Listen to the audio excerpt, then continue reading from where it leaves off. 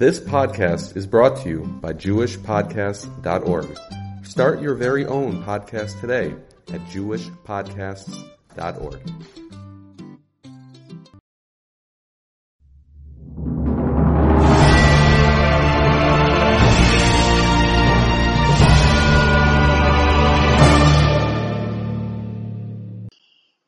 Hello everyone, welcome to the Fascinating Insights podcast. My name is Yeshua Alt, and welcome to wherever you may be listening from, whether you're listening from the United States, from Israel, from France, from Belgium, from England, Russia, wherever. We are happy to have you here. If you would like to receive the weekly Fascinating Insights articles, please send an email to yalt3285@gmail.com, yalt3285@gmail.com. It is available in English and in French. You can also send to that email any questions or comments that you have on this episode or any other of the previous episodes. Please feel free to send this episode or any of the other episodes to anyone who may benefit from it. And you can also feel free to send the weekly Fascinating Insights articles to anyone that may enjoy it. This week I'd like to discuss the Holocaust since we're in the midst of the 3 weeks. I would like to say over some stories of Emuna from the Holocaust. The famous Holocaust survivor Elie Wiesel once asked the Lubavitcher Rebbe, who himself lost many relatives, many of his family, in the Holocaust, how he could believe in Hashem after what he went through in Auschwitz. Elie Wiesel asked that if Hashem existed, how could he possibly ignore 6 million of his children dehumanized and murdered in the cruelest of fashions? After the Rebbe began to cry, he then replied, "In whom do you expect me to believe after the Holocaust? In man?" After the Holocaust, Reb Mordechai Leib Gladstein, he passed away recently. He was a rabbi in Pittsburgh since 1951. Anyway, so after the Holocaust ended, so this Reb Mordechai Gladstein, who put on tefillin every day in the concentration camps, was asked by the secular media, "You saw the butchering of your family and people. Did you ever lose faith in God?" And his reply was, "I did lose faith in mankind. That's what I lost faith in. How could a civilized society like Germany do what they did? How could a democratic country like the United States make believe that they didn't know what was happening in Auschwitz when they bombed all around it? How could Europe turn the other way?" While visiting the old Jewish cemetery in Krakow, a group of Orthodox Jews met a Holocaust survivor who was an Orthodox Jew. He had been in a large ghetto and in 8 different camps, including Auschwitz. He now brought his 2 sons from Australia to see where he had grown up. And he was asked how he could remain an Orthodox Jew after all that he had been through. This was his response: "How could a person not believe in God after the Holocaust? Anyone who survived had to have experienced miracles. In fact, the Holocaust itself was supernatural. The fact that the Germans should wish to utterly eliminate a sector of the population that posed no threat to them, it made no sense at all without putting God into the picture." He then continued and said that he would challenge any survivor who didn't believe in God on these issues, as a survivor may be angry at God and want to have nothing to do with him and even hate God, but would not believe that there was no God.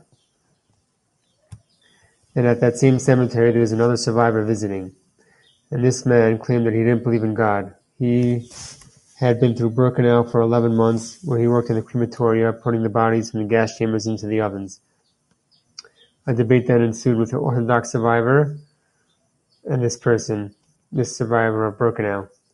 And after 20 minutes, the survivor admitted that he really did believe in God, but after what he had been through, he didn't want to deal with him anymore. He didn't want to deal with God anymore. And then the 2 survivors cried and they embraced, and the Orthodox survivor said that he understood. The second survivor then said that the same point could be argued with any other survivor and that they all believed in God. A Holocaust survivor who passed away already, his name is Rabbi Marx, he lived in Yerushalayim. He once said that it was impossible.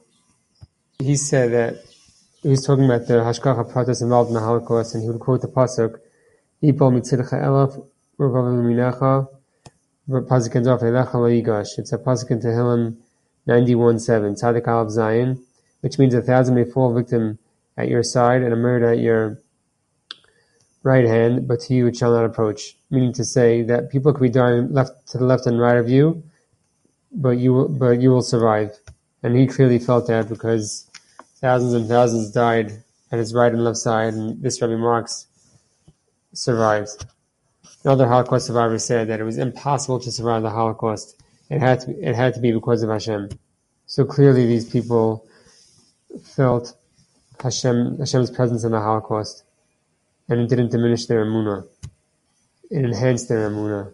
Rabbi Tzal Stern, he writes in his Shalosh Tshuvas B'Tzel Chachma, Chelek Hey, Samach Beis, 562, and he says that since any Holocaust survivor experienced miracles, he says that the bracha of Sha'asa Li Neis B'Makom Hazeh, the one who performed miracles for me a miracle for me at this place, should be recited in the camps if the survivor is visiting over there, which is a very fascinating ruling. Psak. On this topic, let's just recite what Rav Shach said. He said that those who left Judaism after the Holocaust, we can understand. Those who remain faithful, we will never be able to fully understand.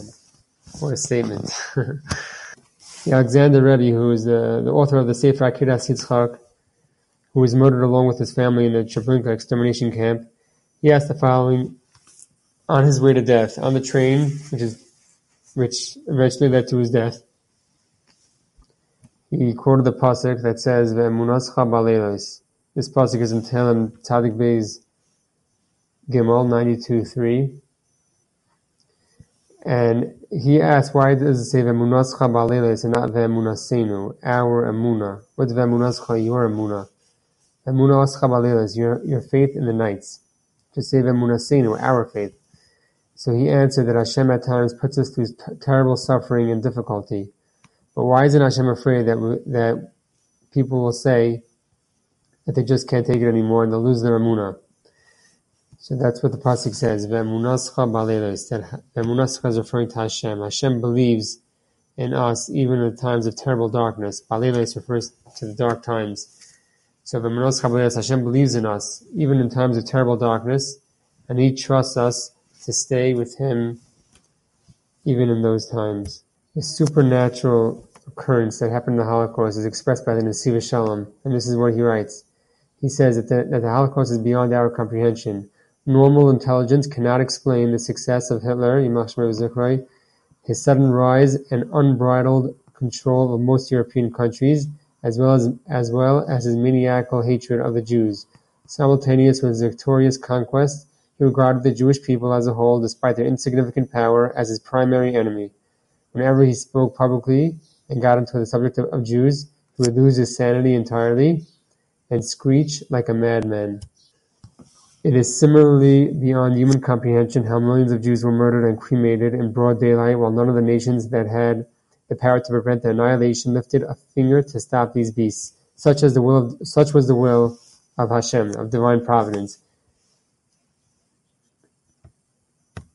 to anesthetize even the Jewish communities in every part of the world, to keep them from crying out bitterly and shocking all mankind, to keep the Jews from putting to use the rescue plan, which is quoted in Esther Perek Daled, Gimel, and Tezayin.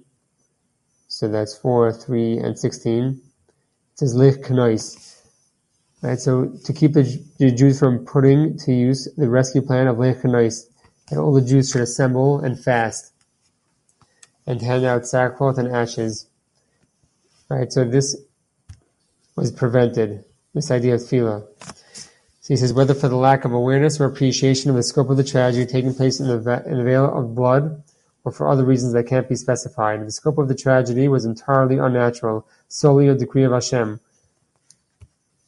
He says to the Holocaust we can apply, or we could that's the end of the quote of the Nesiv Shalom. He says, this is in his Kuntris Ha'aruga Alecha. The section is called Al Hashmada V'Churban. Let's just finish off with one last story. There was an exchange between a Holocaust survivor who said to Usher Wade once, between a Holocaust survivor and Usher Wade. Usher Wade is the famous convert to Judaism. He was a Methodist minister before Judaism. Anyway, so He was a Methodist minister before converting to Judaism, and they were Rabbi Wade and his wife were moved by articles on a Sunday morning newspaper that commemorated the 40th anniversary of Kristallnacht. And at that time, he was attending university. He was attending the University of Hamburg in Germany, working toward a doctorate in metaphysics and relativity. Anyway, he converted to Judaism, and a Holocaust survivor once came over to him and told him that he's an atheist. And Rabbi Wade responded, "Well, who do you think arranged the Holocaust?" Obviously, God arranged the Holocaust. So if you think it wasn't God, and it was just regular secular people that did it, so then that's the side that you are on now, since you are an atheist. The question is not where God was during the Holocaust. The question is, where was man?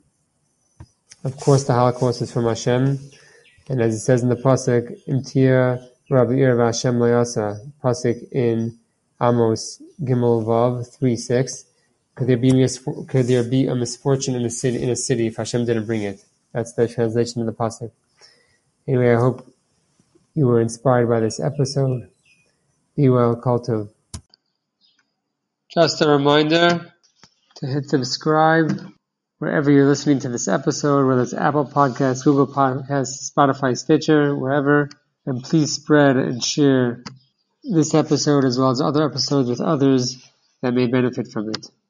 Please send your questions or comments to yalt3285@gmail.com, yalt3285@gmail.com. Thanks for listening, and be well.